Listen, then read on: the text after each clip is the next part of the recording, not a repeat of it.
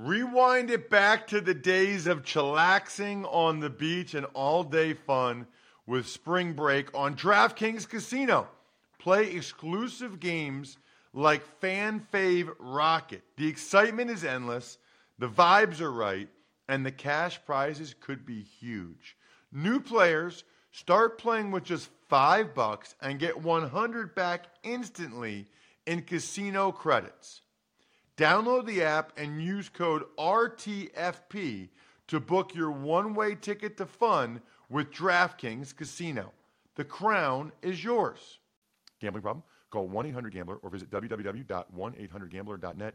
In New York, call 877-8-HOPE-NY or text HOPE-NY 467-369. In Connecticut, help is available for problem gambling. Call 888-7-897-7777 or visit ccpg.org. Please play responsibly. On behalf of Boot Hill Casino and Resort in Kansas, 21 plus, age varies by jurisdiction, void in Ontario. Bonus bets expire 168 hours after issuance. See dkng.com/football for eligibility and deposit restrictions, terms, and responsible gaming resources. It's the Ross Tucker Football Podcast. Oh, yeah, it is.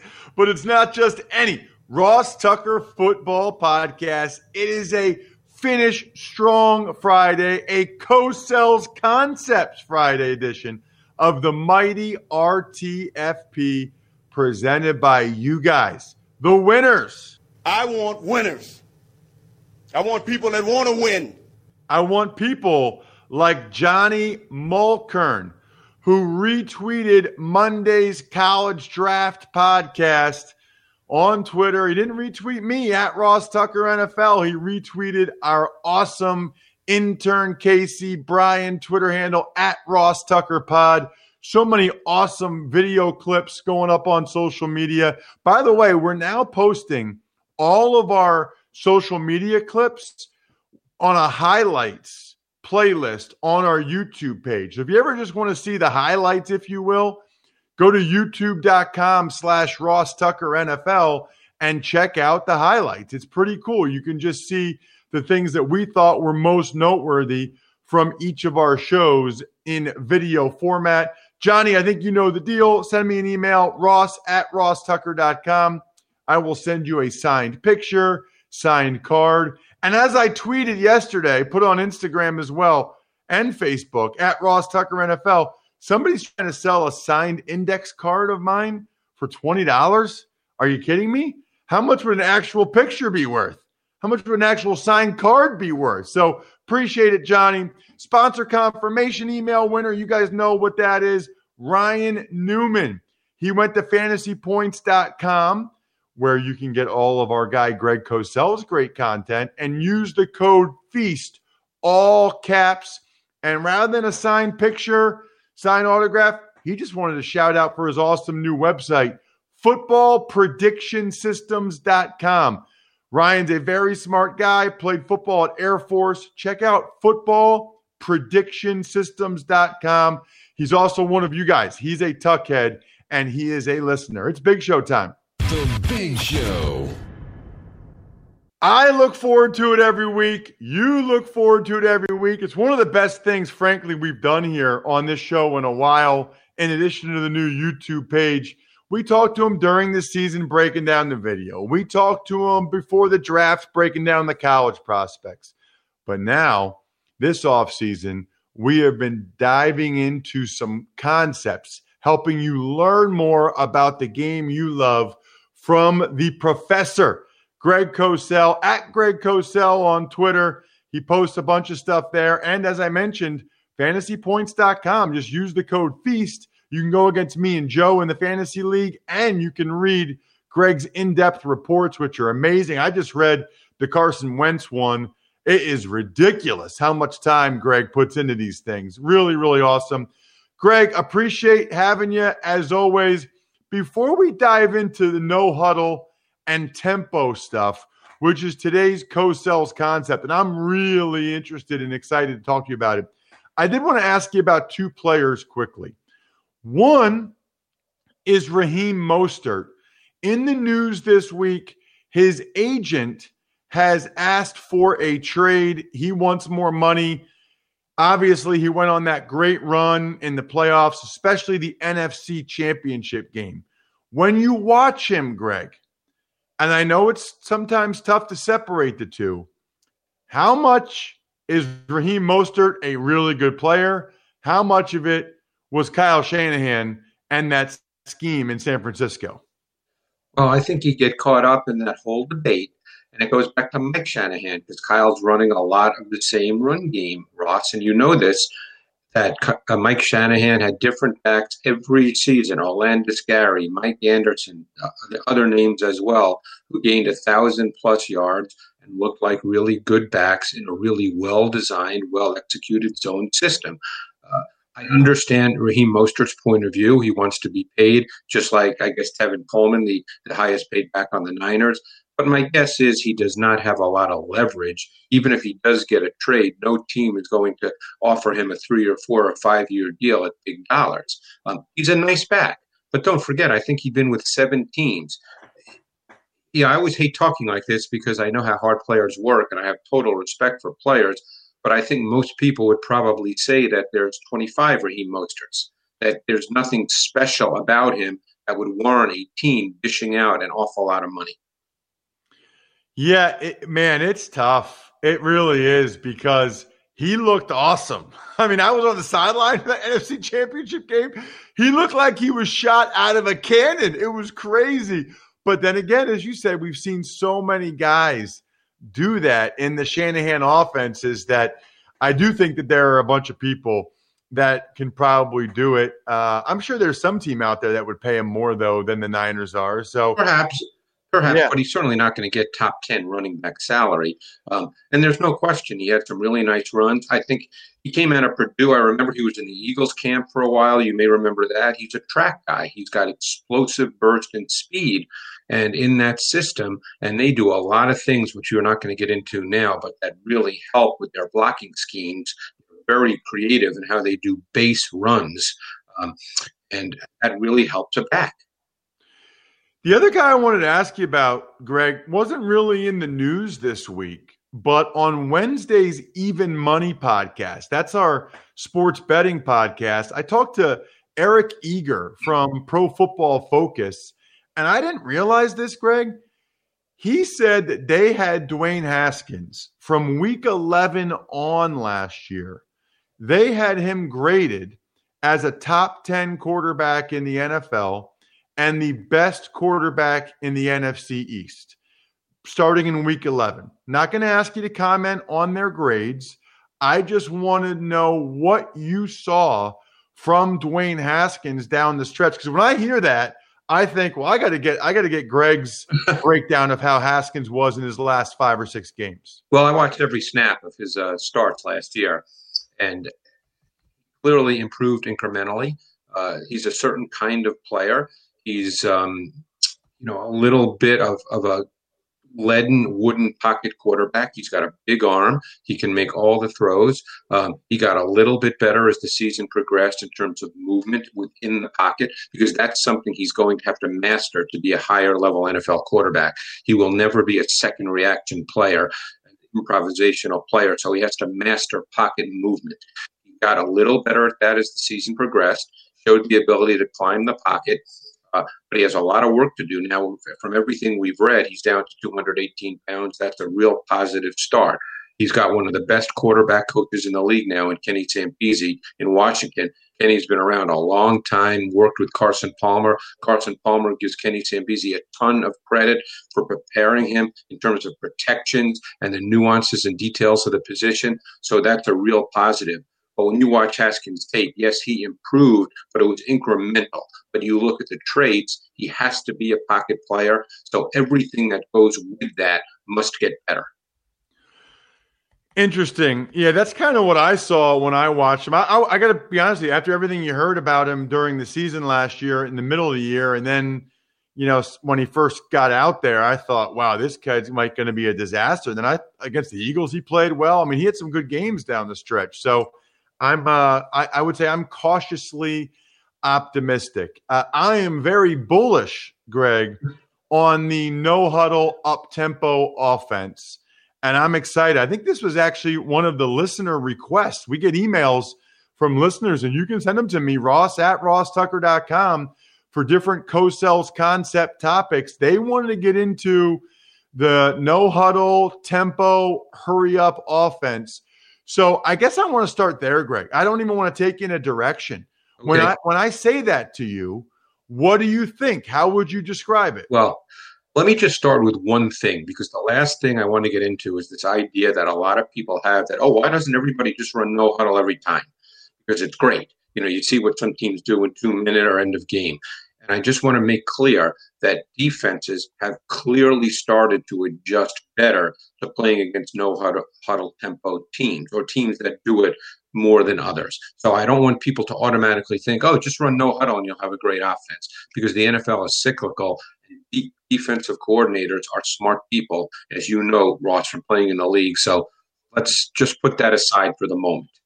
I think what you try to accomplish with the no huddle and the tempo are a couple of things.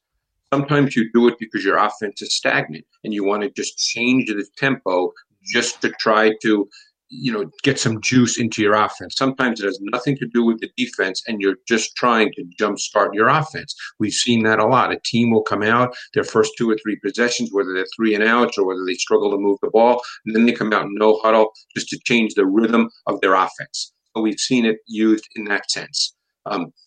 Then you start getting now into its impact on the defense. A lot of times teams go no huddle because they feel that they want a particular defensive personnel to stay on the field, whether it's base, whether it's nickel, whatever they feel based on their film study leading up to that game, they would like that defensive personnel to stay on the field because they feel, based on game planning, that they will have an advantage running what they want to run against that particular defense. So let me just stop there so we don't just overload with me just giving a lecture for 15 minutes. And then you can jump in here, and then I'll give you some other things. Yeah, so, man, I got a lot to say too, Greg. The first thing I would say that I think is important to note, and I want you to comment on this, and then I'm going to get to the defensive side of the ball. But the one thing I want people to know is there are actually different no-huddle tempos, if you will. There can be, like, if you think about like Chip Kelly, right, where you're literally trying to get the snap off as fast as you can. And a lot of times that's a one-word deal. And they're just saying one word and you know what the play is. And I was in offenses. Now, we didn't do it as often or as fast as Chip Kelly and who kind of popularized it. But it's usually one word. Everybody knows that one word, elephant is the same as 72 all go or whatever, right? Like you know what the one word is, and you are getting up on the ball and you are snapping it as fast as you can. But then there's also, you're getting up on the ball, it's no huddle, your tempo, but the quarterback is kind of looking, he might change the formation and he might call a play with different he might call out a play. He might say red, right, 70. Like he might actually call the play, and you have more plays in your repertoire there, but it still serves the purpose of not allowing the defense to be able to substitute because you can always quick snap it on them. So the one point I wanted to make, Greg, is that not all no-huddle offenses are the same. There's 3 kinds, really, when you get to it. There's the Chip Kelly, just let's play as fast as we can. There's kind of the mid-tempo no-huddle, where you might snap the ball with 15 or 18 seconds on the play clock. And then there's the no-huddle that is just a no-huddle in the sense that you're up at the line of scrimmage. Peyton Manning used to do this all the time. They might snap the ball with 1 second left on the play clock. They're not playing fast. They're just not huddling. So there's really 3 kinds, Ross, as you just indicated. There's really 3 kinds of no-huddle. That's an important point. From an offensive lineman's perspective, I'll dive into what I liked about it. And there's a couple things, really. You mentioned defense from a personnel grouping standpoint. It really did 2 things in my mind, Greg. And I've noticed this even more. I do a lot of college football, and every college team does it, right? I mean, it seems like every college team runs no huddle, up tempo, whatever. And the 2 things that they tell me, and I notice, number one, especially if you're going as fast as you can, like I did UCF last year, they are lightning. I mean, UCF is getting the ball off in like 10. It's crazy. And one of the things that happens is the defense, especially the D-line, gets tired. D-line is tiring. Rushing the passer is tiring. And what's crazy about it is you actually end up getting huge holes and gashes in the run game because they get so fatigued. If you can get a first down and then you're into the third, fourth, fifth play and you're snapping it every 15 seconds, like on the ball snapping it, those guys get gassed. And as an offensive lineman, it's almost like 2 minutes at the end of a game. You get a first down or two, they can't get off the ball, Greg. I mean, the lactic acid gets in their legs. They cannot get off the ball. Well, you just hit on 2 points, 2 notes I made, because I knew we were going to talk about this today. I said it tires pass rushers, which has the ancillary impact of making the D-line less effective playing the run. And that's a reason for doing no huddle as well, just as you indicated. The other point, which you just touched on, and the Patriots are a team that does this all the time, and obviously you can do it at any point in the game, is when you get a first down and the defense is a little unorganized and unsettled, the Patriots would rush up to the line of scrimmage and snap the ball. And the defense, as I said, they're a little unsettled. They don't get set, and you could run it. The Patriots would often just do a running play because gaps would be all – you wouldn't be set by the defense. You know, it's basically what you were just speaking about.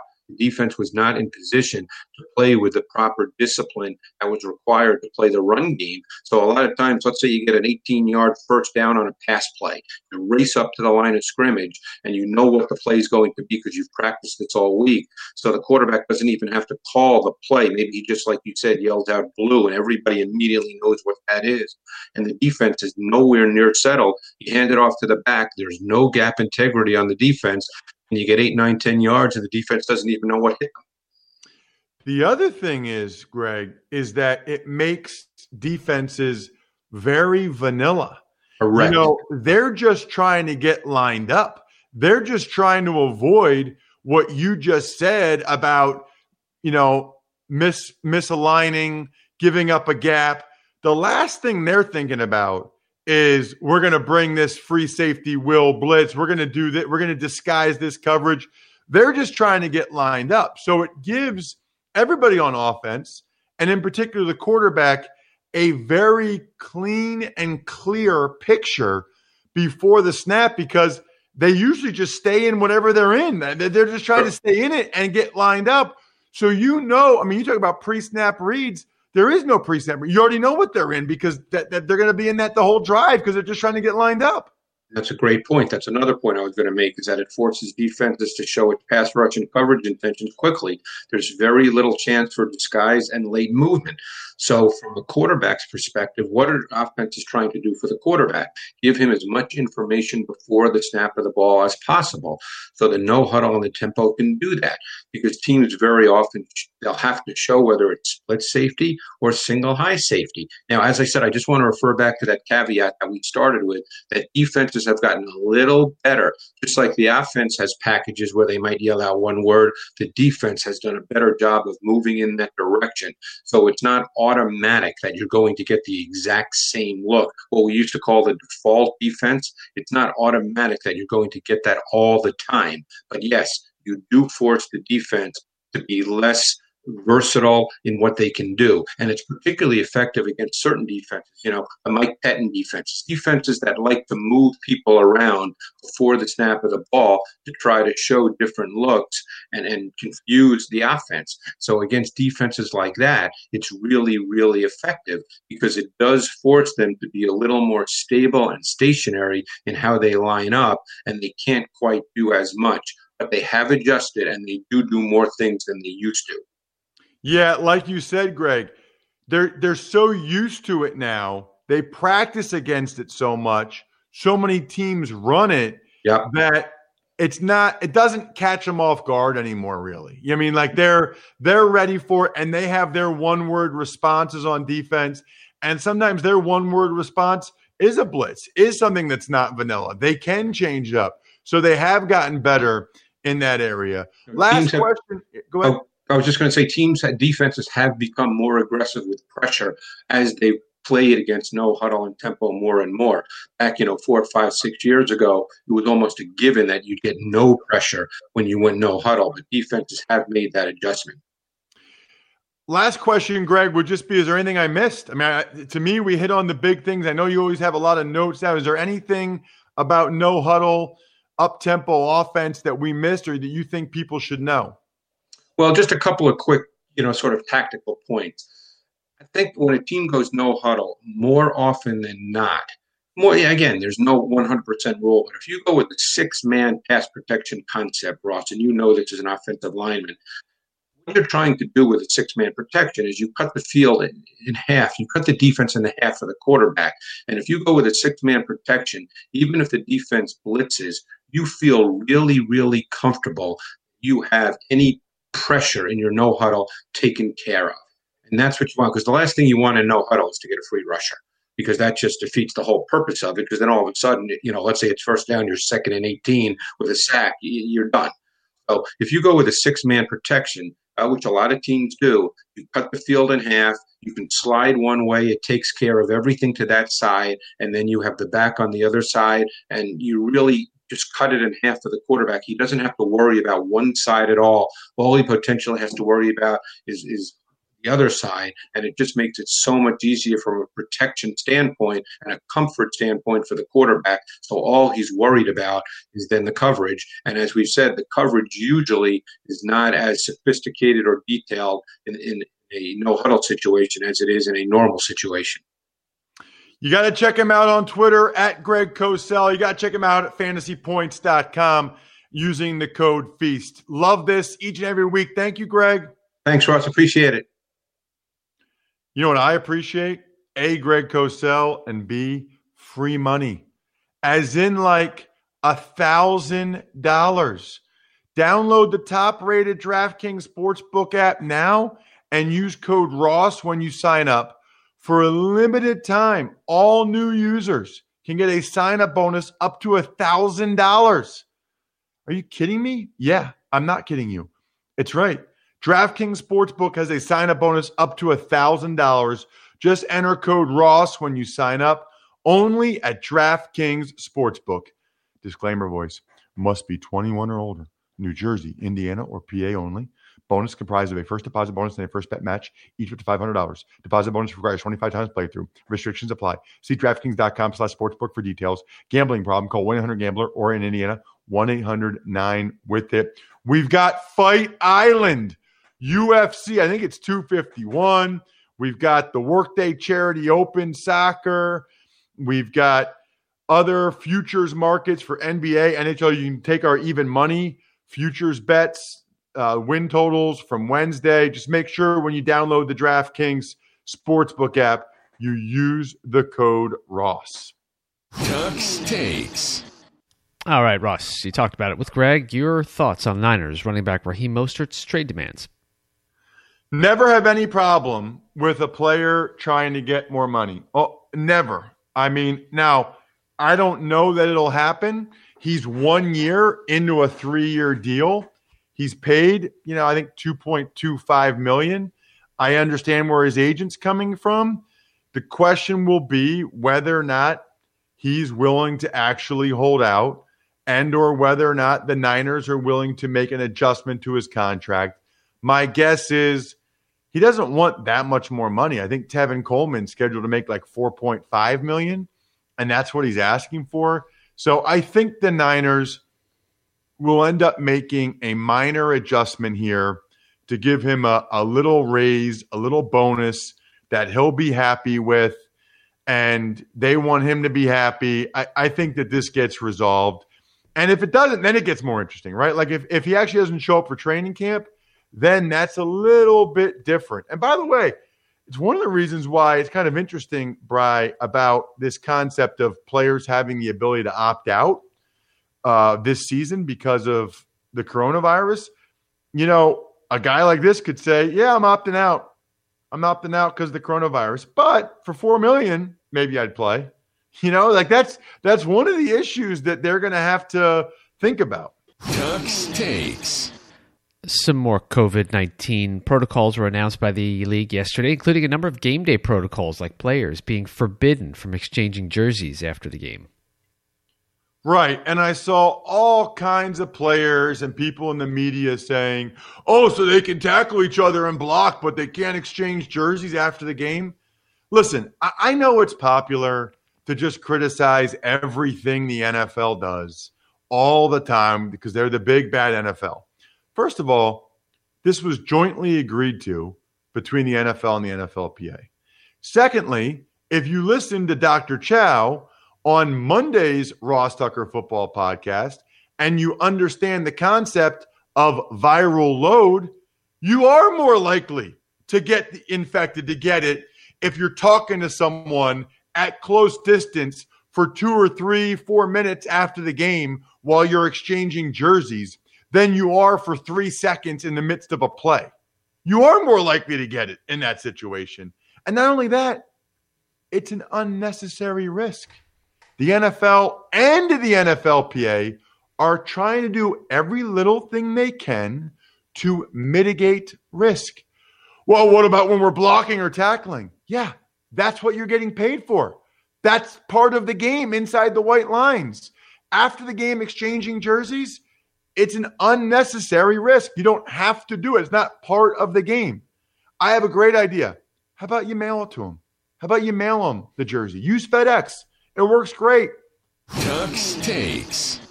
Some more COVID-related topics, including the Baltimore Ravens announcing that their games are going to be limited to 14,000 fans, and then the Big Ten announcing that they're going to play a conference-only schedule this fall.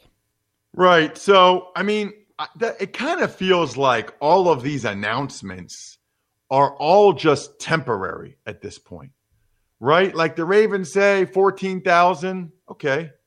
You know, that might be 0. Maybe it's more. Maybe they don't even have the games. I don't know.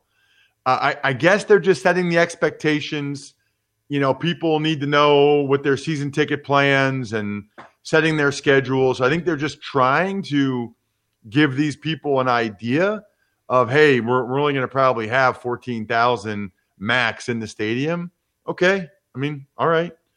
Thanks for the heads up, I guess. It just doesn't seem to me like it just seems temporary. In the Big Ten, I understand this.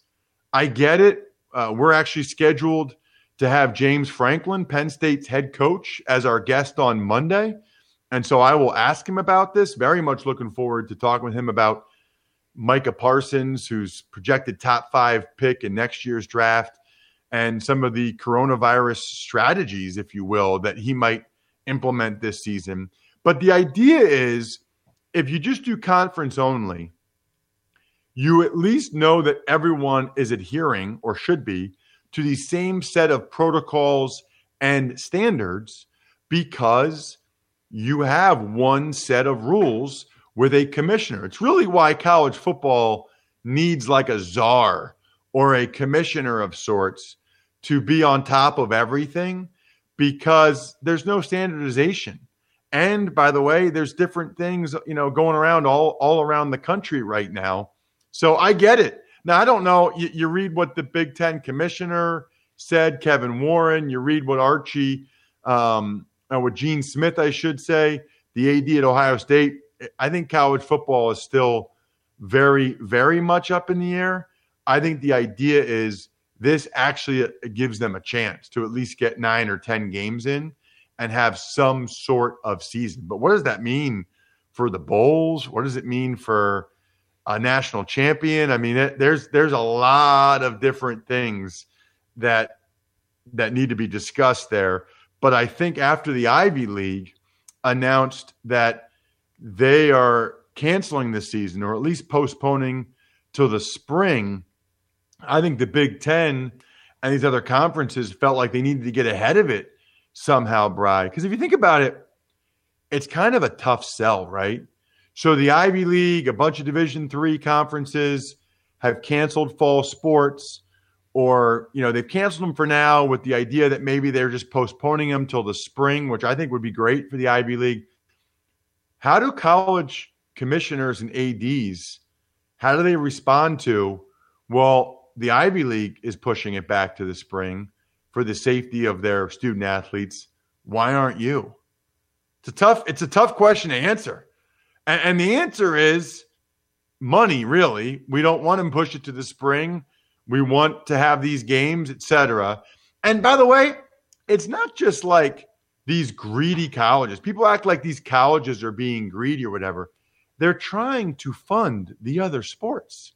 I mean, Stanford just dropped 11 sports. So Dartmouth just dropped 5. They're trying to fund the other sports. You know, it's not like they're trying to pocket the money. And not only that, there's a lot more people than just the college athletic departments that are affected by this. I mean, not only will they lay off people and get rid of sports, but think about, like, you know, where I live, Central Pennsylvania, like State College, those hotels, those restaurants, that's how they make their margin for the year, is those 6-7 football weekends. I mean, it's a lot of people that will really, really be hurting if there's – I mean, they're already hurting just from losing a few games. If they lose the whole season, a lot of businesses would go under, and it's a real shame. There's a lot of people that are tied into the college football machine and the NFL. So anyway, looking forward to talking with James Franklin for sure on Monday's show. I think you guys will enjoy that as well. Shout outs to Pizza Boy Brewing and DynastyFreaks.com. They are the I think we're done here level members of Patreon.com/RT Media. It's the greatest value in podcasting. Trust me. To get a shout out for your business at the end of every show for $100 a month, DynastyFreaks.com, Pizza Boy Brewing. How about two? How about 2 shout outs? Next week, by the way, we're going to have a special offer that you are going to really, really like. So get fired up for that. I know you guys like the special offers. I'll give you a hint. You could be an NFL player. Kind of. I'll explain next week. Other than that, I think we're done here. Thanks for listening to the Ross Tucker Football Podcast. Make sure to also subscribe to the Fantasy Feast, Even Money, Business of Sports, and College Draft. All available at Apple Podcasts, rosstucker.com, or wherever podcasts can be found.